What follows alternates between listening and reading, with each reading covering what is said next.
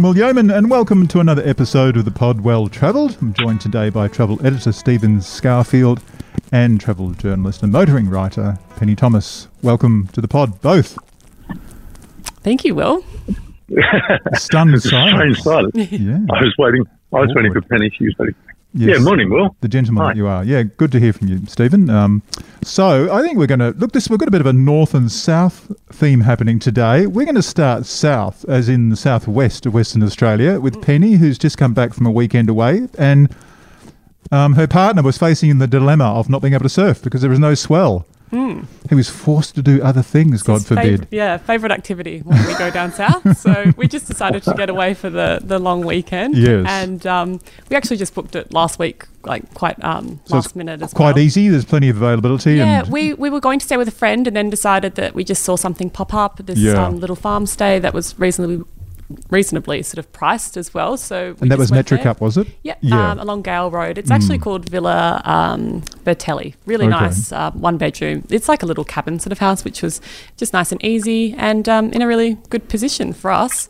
Wow. We decided to head down on the Saturday morning quite early just because we don't like being stuck in traffic. So that's our tip, is to wake up at 5:30 and sort of, instead of going down Friday afternoon or in those sort of peak hours.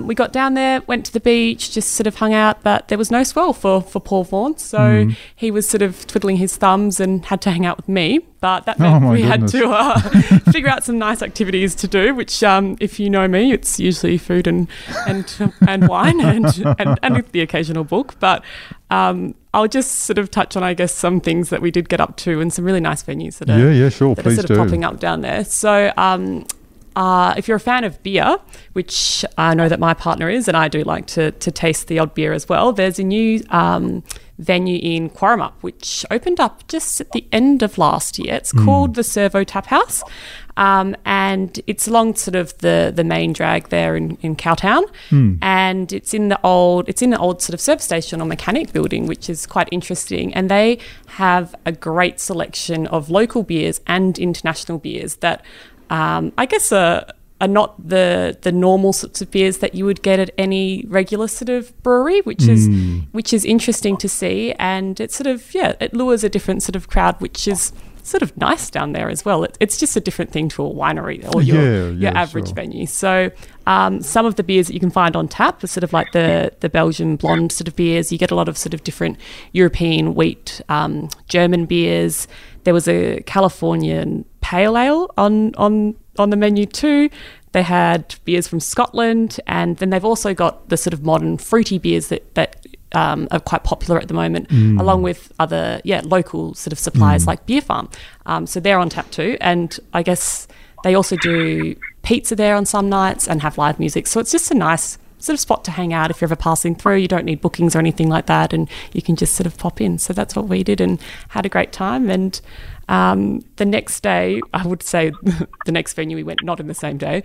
Following on from that, we actually did go and check out Beer Farm, which is a really sort of popular institution I've down been there too. Yeah, it's lovely, isn't it? It's in Metricup. It was right near our accommodation. For those who haven't been there, they do really tasty food, excellent selection of beers, a great venue that's sort of quirky and got all the right stuff. If you park in the wrong spot, there's this big sign that sort of says the cars will be crushed and turned into beer cans. So it's got a lot of fun sort of little quirky elements to it, which I sort of appreciate. And it's really, as much as breweries aren't usually targeted at kids, they have it's quite family friendly, isn't it? Yeah, a lot of sort of playgrounds and different sort of water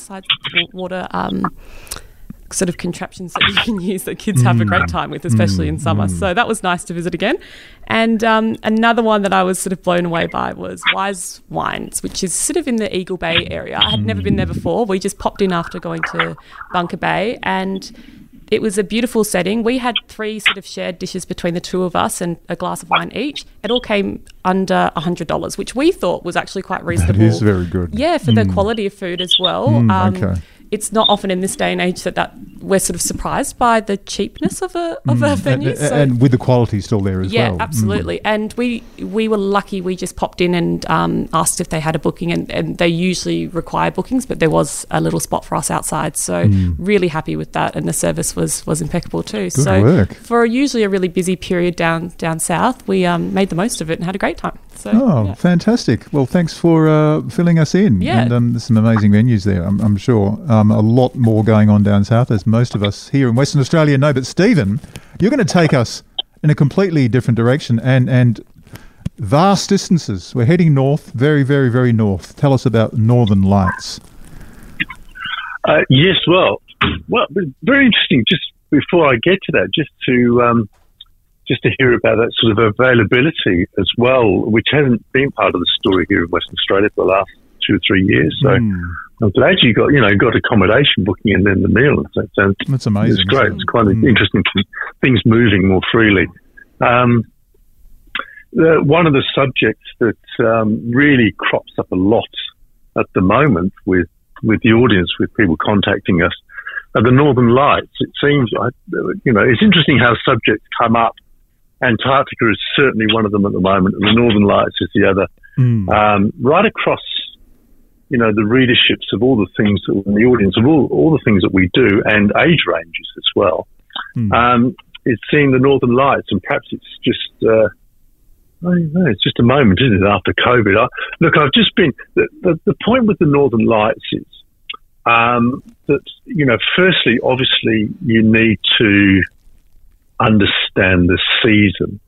And really, I think they're going to be, obviously it's only in the northern hemisphere, but there's, and you need to be there pretty much April to August. That's roughly the season.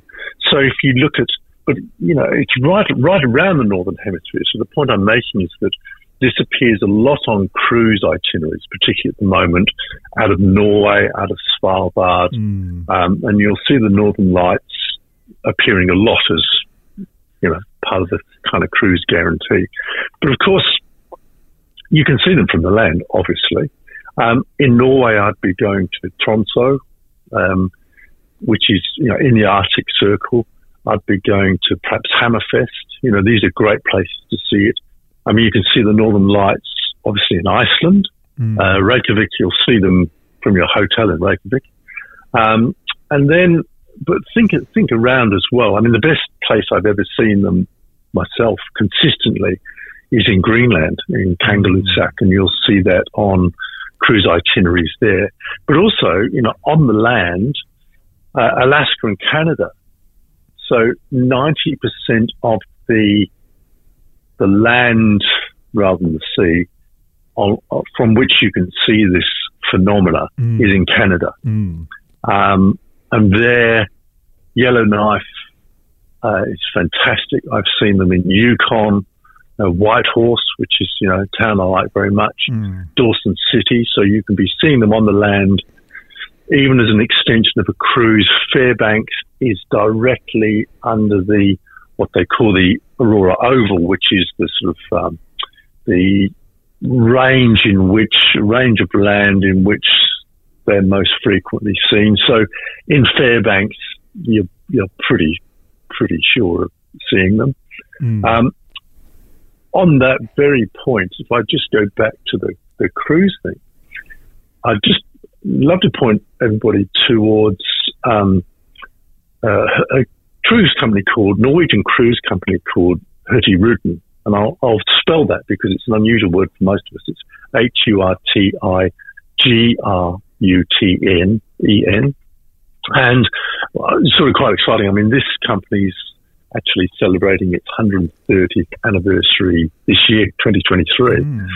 So, and a lot of the early cruising was more sort of coastal deliveries up and down the Norwegian coast in the Arctic Circle. So fantastic company with a great history. For what they offer, which is, for example, the North Cape Express, which is one of their cruises. It's a 16-day cruise up the Norwegian coast. and also visits Finland, Sweden. But for the Northern Lights, I'm thinking September to April for that. And what I really like is, firstly, on a lot of their sailings, they have a solo guarantee that for solo travellers there's no supplement. And secondly, they have a guarantee that if you sail on one of their longer voyages and don't see the Northern Lights, they will give you a free voyage on one of their, I think it's 7 days, 8 days itineraries, shorter itineraries, to have another go at it, which is a that is incredible, very fair thing to do. But I think having a look through Hurtigruten, normally pronounced without the G, I'm told, is a really good way to see it because of all those guarantees and because of their complete understanding of the pattern of the Northern Lights. Sure. So I just do a little bit of science. What are the Northern Lights? These often green, spiring and lights and curtains of lights in the sky. It's really weird, incredible thing to stand under. So the sun is at the centre of the solar system, and the magnetic fields twist and distort as the sun rotates, and they become sort of knotted together and burst into sunspots, what we call sunspots. So mostly this happens in pairs and can be almost the size of the Earth's diameter. Okay? The next element of this whole scientific scenario comes in, which is that obviously the centre of the sun is boiling and bubbling at 15 million degrees Celsius. Particles escape from the sunspot regions on the surface. Speeding particles of plasma, known as solar wind, come into space, and 40 hours later, these highly charged electrons reach us and collide with the Earth's atmosphere. So these are sort of, bursting solar winds coming out of sunspots, which are, as I say, at 15 million degrees C. So that's what's causing this to happen. And it's wild. It's wild. Have I lost you with the science or bored you with the science? No, not at all. I was also wondering, so you haven't mentioned the scientific name, Aurora Borealis. Is that Aurora Borealis. Yeah, exactly. Yeah. I was wondering. That's right. Which is named for the Roman goddess of dawn. There you go. Aurora. Yes, indeed. Yeah. Aurora Borealis, exactly. Look, lots of ways to do it. Look out for cruise itineraries. Look out for Hurtigruten, Viking companies which are based in those regions. They'll all have such and such Northern Lights. Look out for Svalbard. That sort of region is a really safe bet. But don't forget that on the land, I'd be heading to, obviously Alaska, Yukon, thinking about Fairbanks, Yellowknife. How's that? Amazing. I want to ask you, Penny, have you seen the Northern Lights? No, but it's on my bucket list for sure. It's probably on a lot of people's bucket list, isn't it? I'm glad you said that. Yeah, interesting thing. Out of interest, the most incredible experience I ever had with the Northern Lights was in Greenland. There's a long fjord. It's about 190 kilometres long, east-west. Okay. With very steep sides, and sort of sailed up there, and the lights were just because it's very, very dark, and obviously because you've got dark sides in this canyon, basically. But it just went on all night. You honestly thought that a hand was going to come and grab you and pluck you up into the sky. It was sounds incredible, extraordinary, just extraordinary. Interesting that after like an hour or an hour and a half, people kind of got bored with it and went to bed because you become so familiar. Yeah. It's hard to imagine, that was even possible, that you would just tire on. Yeah, hard to imagine. Clearly you did, yeah. Well, there we go, north and south. Okay. A lot of varied experiences there. Some more accessible than others, depending on where in the world you're listening from. Thanks, guys, for being on the Pod Well Travelled. Looking forward to catching up with both of you, or one of you, or whatever, and maybe some other guests on the show next week. Perfect. Thank you. Thanks, Will. Thanks, guys. Bye.